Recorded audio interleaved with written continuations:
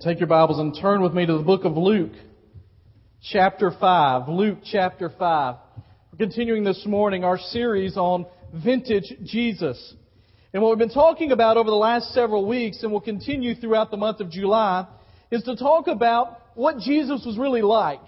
What He was like as man, what He was like as God, what He is like as man, what He is like as God, because Jesus didn't cease to be a couple of thousand years ago. And so for the last few weeks, we've talked about the things about who Jesus is. Last week, we shifted a little bit and talked about what Jesus did on the cross and the effects that it has today.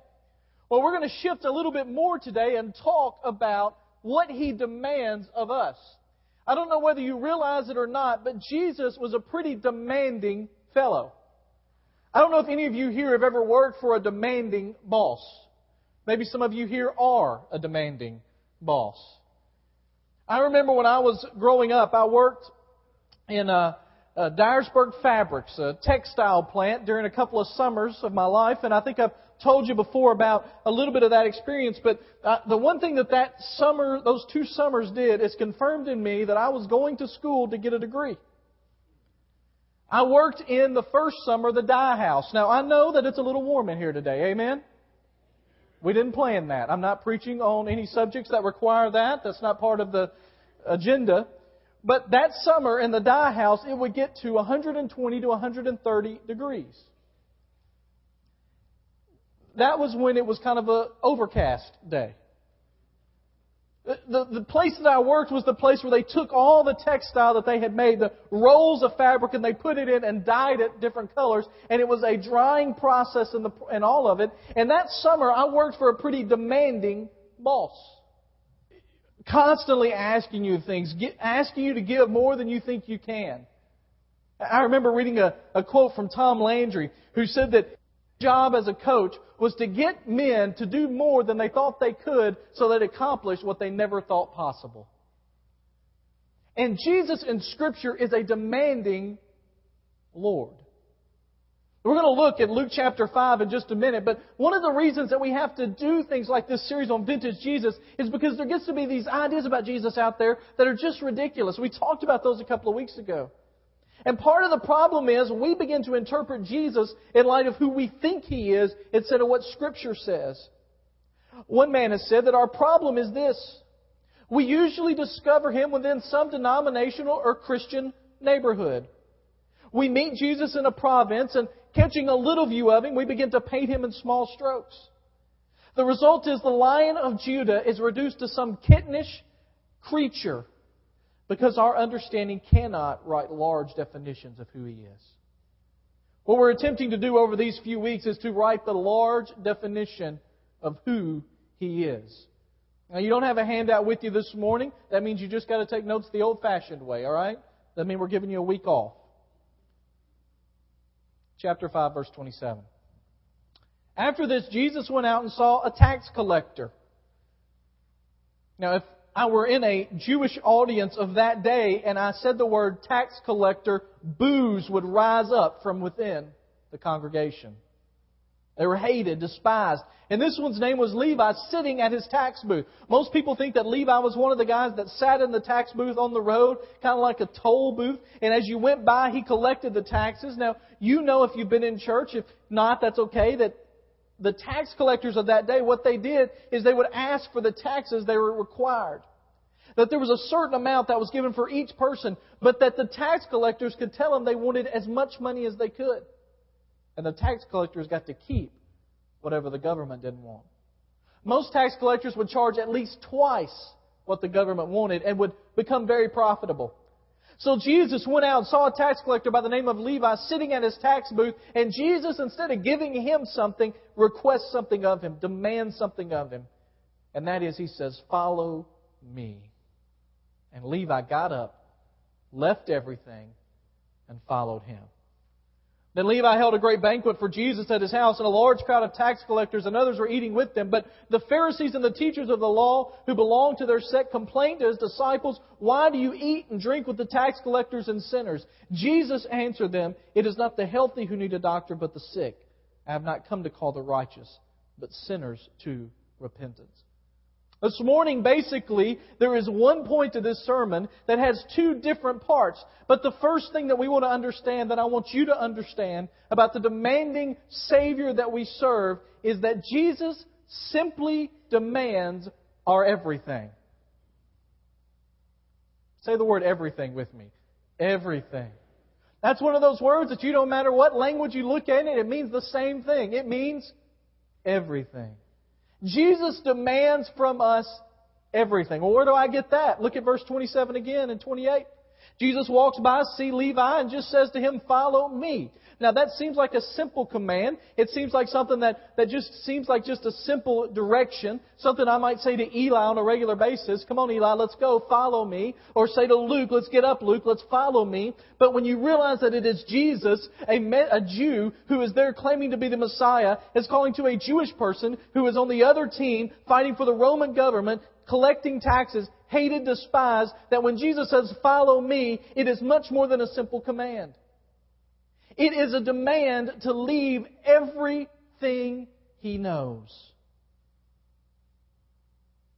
If you don't believe it, look at verse 28.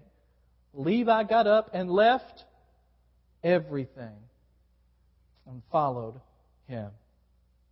In your Bibles, if you've got it open to Luke chapter 5, I don't know what version you may have, but most versions I looked at this week had this word in there. I want you to circle. It's okay to circle in your Bible. I want you to circle the word everything. In verse 28, Levi got up and left everything. Now I want you to think for just a minute. What would everything mean in your life? You see, it's easy when we look on this page of Scripture and we think, "Oh yeah, sure, Matthew got up. Of course Jesus was there. Of course he left everything." Well, what would that mean for you? What is everything to you? Is it your house? Is it your job? Is it your money? Is it your security? Is it your family? Matthew or Levi literally left everything. You see, sometimes people assume that Jesus will take a half-hearted commitment, but that's not the case. He wants everything. For some reason, we've given this idea that Jesus is satisfied with part of our lives. That is not the case. He wants everything. For some reason, we have assumed that God will allow us to hold on to a little bit of control. That is not the case. He wants, you know now, don't you? Everything. When Jesus called, Matthew answered. Now, if this were the only time in Scripture, you could say, "Well, but that was just a special occasion. That was just the tax collector." But you know, when He called other disciples, He had them leave their boats. He had them leave where they were. You remember the rich young ruler, don't you? The rich young ruler comes to Jesus, says, "What do I have to do to get eternal life?" The right question. And Jesus begins to say, "What about the commandments?" And he says, "I've followed all of those." And then Jesus says, "Well, then give me everything you have. Give it to the poor and follow me." The rich young ruler does not want to do that. He walks away. In Luke chapter 9, just a few chapters over, you don't have to turn there, but verses 57 through 62, it tells the story of three people coming to Jesus wanting to follow Him, and they ask the question about what they can do. As they were walking, a man said to him, "I will follow you wherever you go." But Jesus says, "Foxes have holes, birds have nests, but the Son of Man has no place to lay His head." What He basically says is, you don't know what you're requesting. You're asking to follow Me with no security at all. Jesus said to another man, "Follow me." But the man, instead of like Levi, instead of getting up and going, says, "Lord, first let me go and bury my father." And Jesus said, "Let the dead bury their own, but you go and proclaim the kingdom of God." Still another said, "Lord, I will follow you, but first let me go back and say goodbye to my family." But Jesus said, "No one who puts his hand to the plow and looks back is fit for service in the kingdom of God." Now, you could use those verses to say that Jesus was anti-family, that Jesus was anti-people taking care of each other. That's not the case. The point is, He knew these guys wanted to follow half-heartedly with still thinking about other concerns. And He demands our everything. C.S. Lewis, in his book Mere Christianity, says, Christ declares, "Give me all. I don't want so much of your time and so much of your money and so much of your work. I want you." I have not come to torment your natural self, but to kill it. No half measures are any good. I don't want to cut off a branch here and a branch there. I want to have the whole tree down. I want to drill the tooth, or I don't want to drill the tooth or crown it or stop it, but to have it out. Hand over your natural self, all the desires which you think are innocent, as well the ones you think that are wicked, everything, and I will give you a new self. In fact, I'll give you myself. My will shall become yours. There are a lot of Christians in our world today. A lot of people that call themselves to be followers of Jesus Christ who give Jesus just so much of their time and so much of their money and so much of their work. But that's not what He calls us to do. He demands our everything. Let me give you 3 things that have to understand, that go under that we must do. First of all, we must give Him first priority. In the New Testament, it gives us this idea that our relationship with Christ, the church's relationship with Christ, is much like the relationship of a husband and a wife. And one of the most quoted passages of Scripture about a husband and a wife is that when it comes time to marry, a husband and wife shall leave their parents, basically, and they shall cleave to one another. And when I stand before people that are getting ready to be married, and when I'm performing a ceremony, that I will stand before them and talk to them and just encourage them, one of the things I say is that from this moment forward, one of my favorite moments in the wedding ceremony, by the way, is when the father takes the hand of the bride and he hands it to the groom. Now, I'll be honest with you, it's not always the father's favorite part. It's one of my favorites. Because it's the symbolism. And I say to the people that are sitting there, I say, right now, from this day forward, the most important human relationship you have is with each other. You must leave all that other stuff and cleave to one another. The most important relationship you have is with each other. Now, in that talk, I always say the most important human relationship that you have. Because the truth is, Scripture teaches us that before our marriage comes our relationship with Christ. And just as a husband and wife have to leave all that other stuff and come together, we must leave everything else out there and come to Christ. Look what it says about Matthew. He got up and left everything. It has been said by Mother Teresa that you don't realize Jesus is all you need till Jesus is all you have. And at that moment in his life, Levi realized that Jesus was all he needed, because when he left everything, Jesus was all he had. He must be the center of your life. Let's think about the solar system for a minute. Now, I know that's kind of going a different direction, but think about it with me. Most of you probably thought that the sun is the largest thing in our solar system. But did you realize that it is so large, it comprises 99% of the mass of our solar system? It's huge. I mean, you know that Jupiter is 300 times larger than the Earth. But the sun is still 1,000 times larger than Jupiter. It's the gravitational pull of the sun that keeps everything going in orbit, right? Isn't that an amazing thing? When you think about how far Pluto is out there. Whether it's a planet or not. They haven't decided, have they? When you get out there, how far it is that the gravitational pull of the sun is what keeps it going around. And when you think about that, you think about how large it is, you think about everything that's rotating around it. Now, I was going to this morning have some people come up and stand and represent the sun and the planets, but I didn't know who I would choose to be the sun. Didn't want them to be insulted. It's just so much larger. Now think about your life as a solar system. We got all these balls or planets moving around. There's all kinds of stuff. There's Mercury. It could be our possessions and houses and land. Venus could represent the love in our lives. Earth could be your personal feelings and desires. Mars could represent food, like maybe a Mars bar. Neptune can be your work, your success, your job. Jupiter can symbolize big events in your life, weddings, anniversary, birth of children. Saturn represents your leisure time, your travel, your entertainment. Uranus can symbolize art, good books, or theater. And finally, Pluto can symbolize sports, recreation, hobbies, whatever it is. Now here's the thing. We got all these things transpiring in our lives.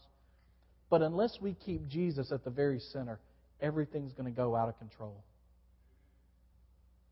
There's some of you right now in your lives, your world is spinning and you don't know how in the world you're ever going to get control of it. The only way you'll ever do it is to make Jesus your first priority. Jesus, when He's talking to the churches in Revelation, He gets onto one church pretty good because it seems like they're doing everything right. They're keeping all the balls in the air. Everything's being juggled correctly. But it says, "This I have against you. You have left your first love." You have left your first priority. Hebrews 12, one of my favorite passages of Scripture, says, "Therefore, since we are surrounded by such a great cloud of witnesses, let us throw off everything that hinders and the sin that so easily entangles, and let us run with perseverance the race marked out before us, fixing our eyes on Jesus."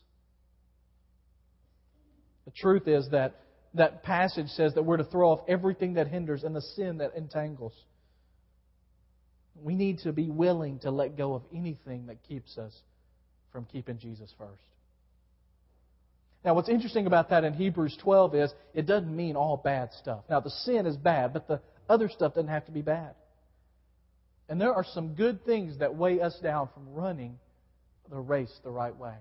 When I was growing up, I was not the fastest guy in my class. Some of you that watch some of our softball games realize I'm still not the fastest guy. I just can't get those legs moving like I want to. And so my uncle had this idea growing up that the way he was going to get me to run fast was that he was going to put ankle weights on me. My uncle was my baseball coach, my kiddie league, Dixie Youth baseball coach. And, you know, I don't know about Goodlettsville, but in Dyersburg, we take that stuff pretty seriously, the whole baseball thing. And so he got me out in the field one day out behind our house, and he put the ankle weights on me, and he said, "Just run." You know what? I hated those ankle weights. I always was tripping. I couldn't get my legs going. Things weren't happening. And I realized that they wasn't doing any good because when I took the weights off, I ran just as slow as I ran before. And what it says in Scripture is that when we put that stuff around us, it just causes us to slow down in our walk with Christ, to not run as we should. As long as Jesus is not the center, then you've got weights in your life. It says that Levi got up. He left everything. Here's a second thing. We've got to give him complete control. And he followed him. He followed him. Now the understanding there is that he followed him completely, obediently. Whatever Christ called of him to do, he did. He didn't ask questions. He didn't debate. He didn't work it through in his mind. He just knew Christ called him, and so he followed. He listened to the Psalms of that day in Psalm 23, which we know, "The Lord is my shepherd." He took it to be the truth. And wherever the shepherd went, he went. Now, Dallas Willard has said that the truth is that "the Lord is my shepherd" is written on many more tombstones than lives. And the truth is that many of us in this room, although we would like to think we have not given Christ complete control of our lives. Let me recommend a book to you. It's a short little book. It's actually a pamphlet. It's called "My Heart, Christ Home" by a guy named Robert Boyd Munger. It's an interesting book because what happens is it shows this picture of Christ coming into our lives and our lives being like a home. And He walks through every room of the home and He takes control of the house, one room at a time. And the author kind of tells the story like he thinks everything's okay and he's given the Lord everything He wants until one day I found Jesus waiting at the door for me. There was this look in His eye. And as I entered, He said to me, "There is a peculiar odor in the house. Something must be dead around here. It's upstairs. I think it's in the closet."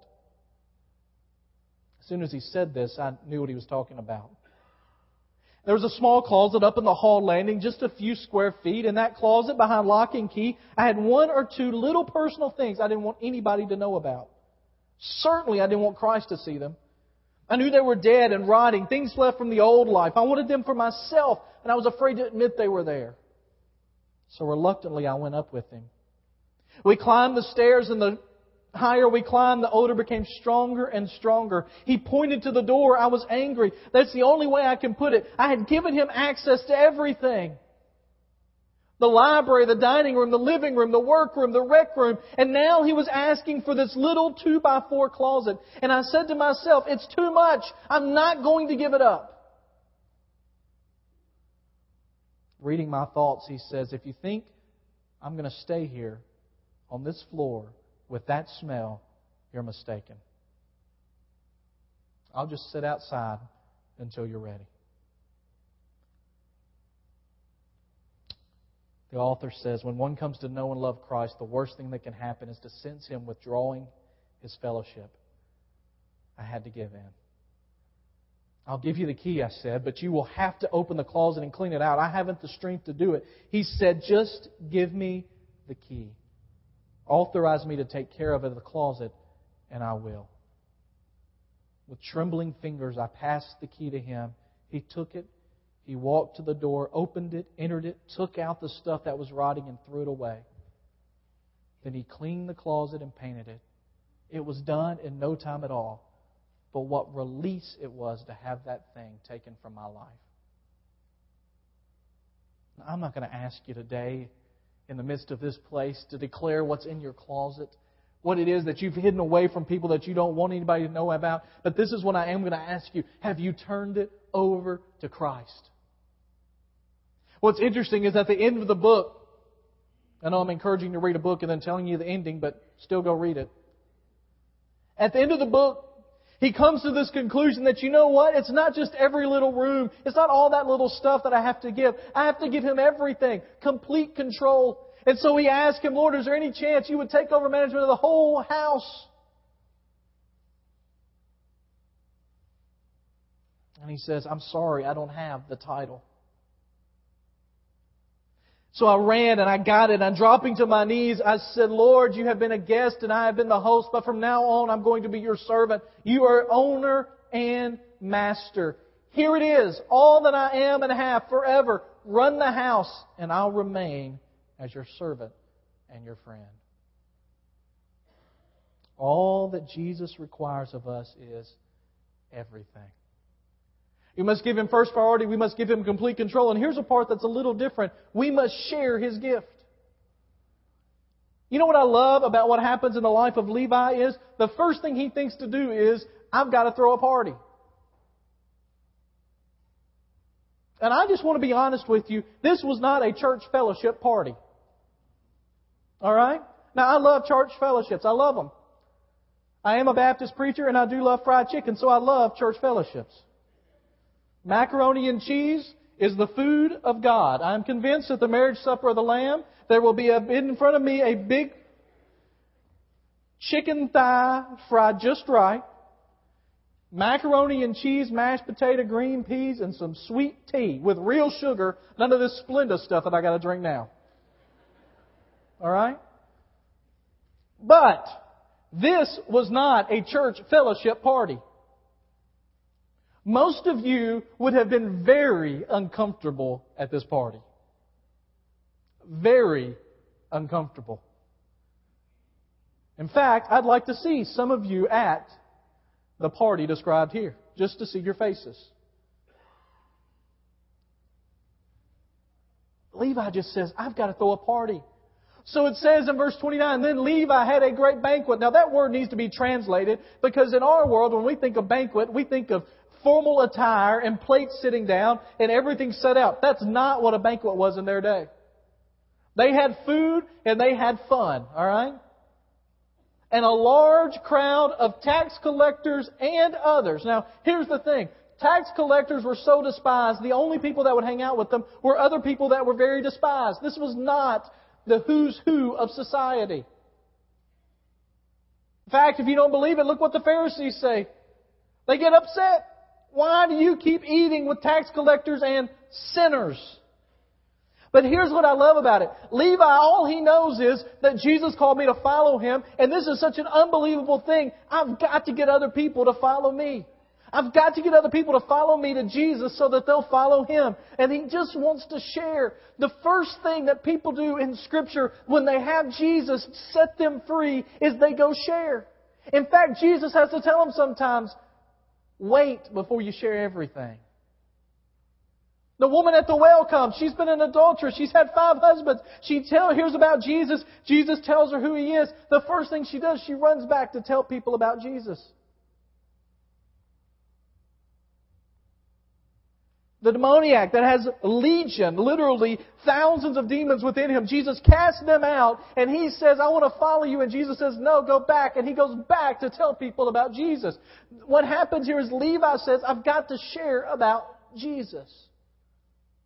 And you want to know the way that you can tell if Jesus has complete control of your life, if He's the center of everything, is if you try to find ways to work Him into every conversation you have. You just share it. I read this week about Randall Cunningham. Remember Randall Cunningham? Those of you that are sports people. He was a great quarterback for the Eagles and the Vikings and the Cowboys. But Cunningham was a believer in Christ. And when he retired finally, somebody in Minneapolis, St. Paul, wrote a story about how great of a guy he was. And this secular newspaper talked about him always taking time for the fans. They tell the story of a sweet story of this girl that had made a special sign for him that she wanted him to see. And that he had left the stadium that day and had never got a chance to see her or to sign it. But as he was driving away from the stadium, he saw her standing there with her sign, with her head down, dejected. He turned the car around, went back and signed it for her, special. But they said one of the things that Randall Cunningham used to do is he would invite people to eat with him. He would be at a restaurant, and at a restaurant he'd be sitting there, and somebody would come up and go, "Aren't you Randall Cunningham?" He'd say, "I would." He goes, "Oh, we'd love to have an autograph." And he would say, "Well, would you want to eat with us?" And they said what always happened in the midst of that conversation, this reporter said, I'd seen it several times, is that somewhere in the midst of the conversation he would ask them about their spiritual life and what they believed about Jesus. He was always sharing. The first thing we see in this passage is that when Jesus calls us, He demands everything. Here's a second thing. Write this down somewhere. While He demands everything, He rejects anything else. He rejects anything else.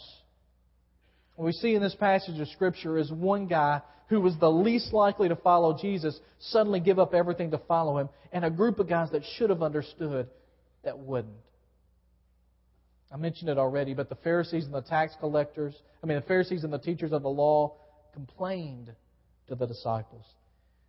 What I find interesting is oftentimes in Scripture, especially as it moves on, they no longer complain to Jesus, they complain to the disciples.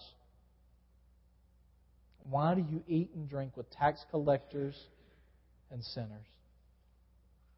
Let me tell you that as Christians, one of the things that we have to guard against constantly is spiritual pride.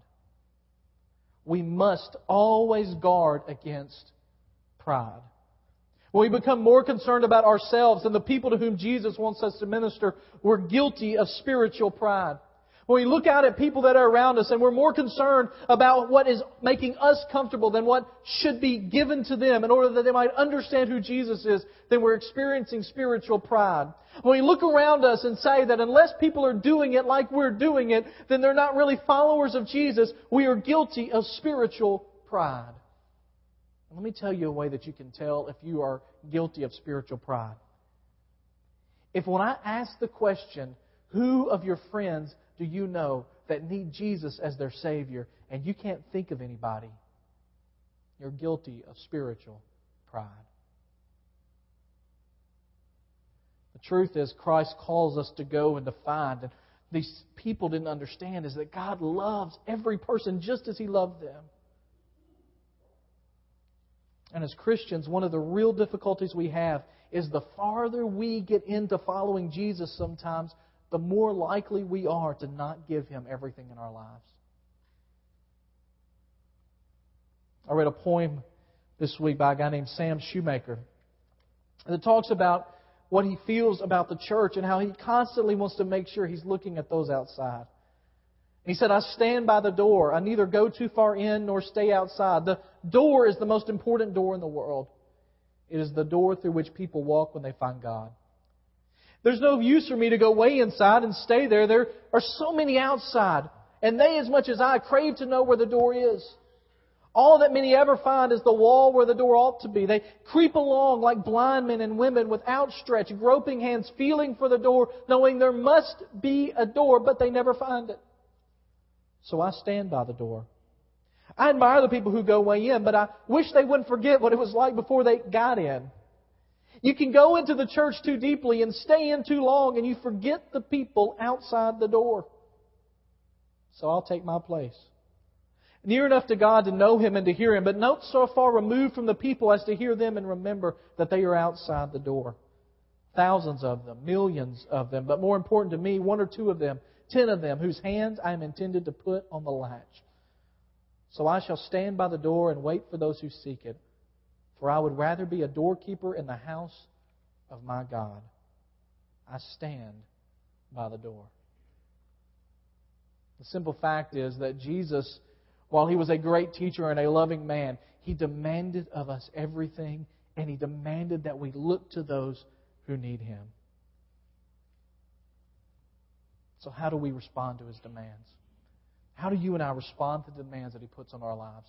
If you're here today and you're not a believer in Jesus, this is the same way you would respond to His demands. If you are here and you're a believer in Jesus, but maybe through the years you've tried to take back more and more instead of giving Him everything, here's how you respond. First of all, we need to realize we are sick. Look what it says in verse 31. Jesus answered them, "It is not the healthy who need a doctor, but the sick. I have not come to call the righteous, but sinners to repentance." Jesus comes to people who are sick. Now, that can mean 2 things. First of all, we need to realize that without Christ, we are eternally sick. We are dead in our sin and we have no hope. But it also reminds us that as followers of Jesus, He has not yet glorified our bodies. And so we still have this sickness in us that we fight. There was a time in my life when I did not realize I had diabetes. Right? Now, the reality is I had diabetes even if I didn't realize I didn't have it. The truth is some of you are sitting in this room today and you may have diabetes and you don't know it. But that doesn't mean you don't have it. Men are sometimes the worst at thinking that if they just don't know they have something, that they don't have it. I've talked to men before that said to me, "You know what, I don't want to go to the doctor because I don't want to find out what I got." And there are spiritual people there that I know there's something going on, but I don't know what it is, and so I don't want to realize it. We have to come to the place where we realize we are sick. And then we have to come to the great physician. That's the second part. We have to come to the great physician and say, we are sick. There are problems here. There is something going on, and I need to know what it is. Almost 20 years ago, we realized something was going on in my life, and we went to the doctor. And I went to the doctor and they ran me through tests and they found out what it was and I received a diagnosis. I had type 1 insulin-dependent diabetes. And when I found that out, it was almost like it was a weird feeling because on one hand I was really upset I had it, but on the other hand I was excited to find out what I had. And the truth is that whenever we come to realize that we are sick, we must go to the great physician to figure out what to do about it. And the third thing is then we must listen and accept His treatment.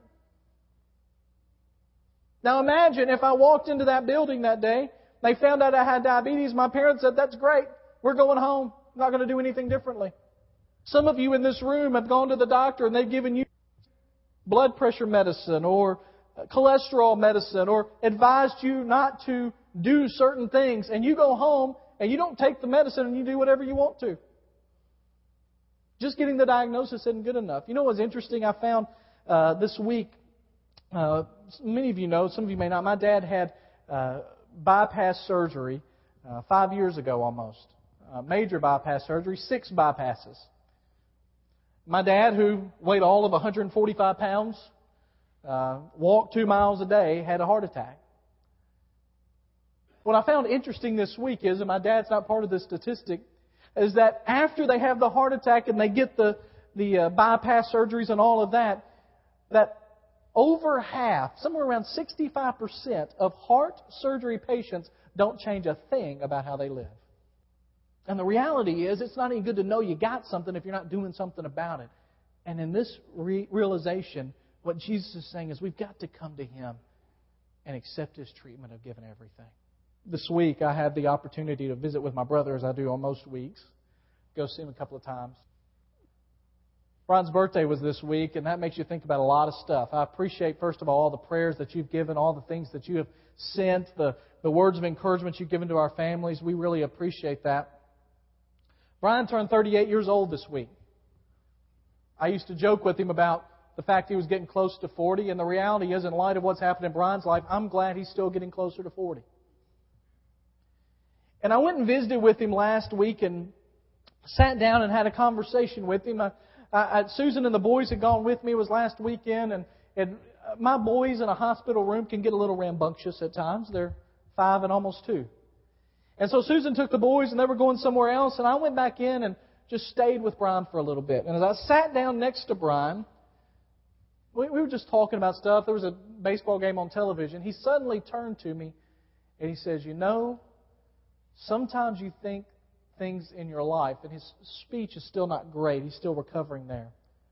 So you think some things in life are really important, and then something like this happens and you realize they don't really matter.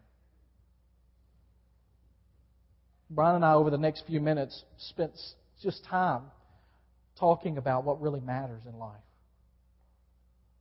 And you know, I never wanted what happened to my brother to happen, and we still have a long road ahead. We still appreciate your prayers. I mean, we don't know what the future holds for Brian. We're trusting in the Lord who holds the future.